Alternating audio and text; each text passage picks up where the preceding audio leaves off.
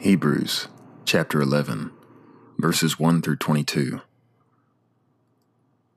Now faith is the substantiation of things hoped for, the conviction of things not seen.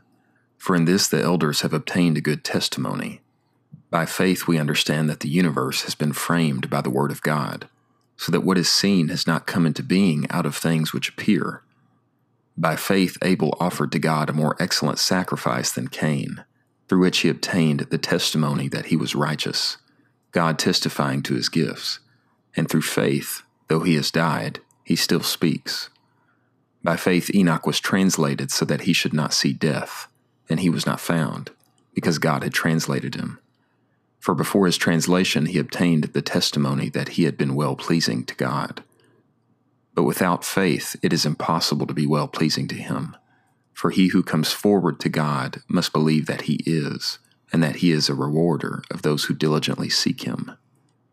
By faith Noah, having been divinely instructed concerning things not yet seen, and being moved by pious fear, prepared an ark for the salvation of his house, through which he condemned the world, and became heir of the righteousness which is according to faith. By faith Abraham, being called, obeyed to go out unto a place which he was to receive as an inheritance, and he went out, not knowing where he was going. By faith he dwelt as a foreigner in the land of promise, as in a foreign land, making his home in tents with Isaac and Jacob, the fellow heirs of the same promise. For he eagerly awaited for the city which has the foundations, whose architect and builder is God. By faith also Sarah herself received power to conceive seed, even beyond the season of age, since she considered him faithful who promised.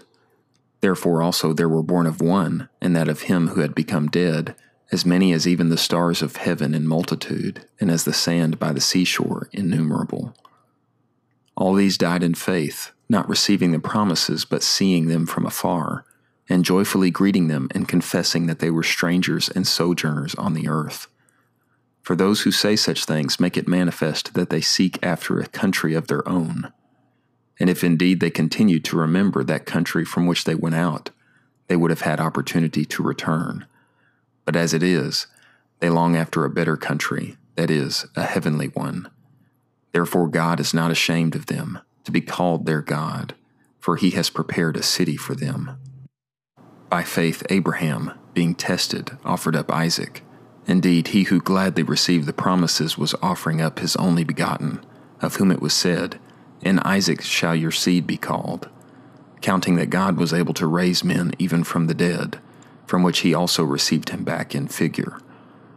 By faith Isaac blessed Jacob and Esau, even concerning things to come. By faith Jacob, while he was dying, blessed each of the sons of Joseph and worshipped God, while leaning on the top of his staff.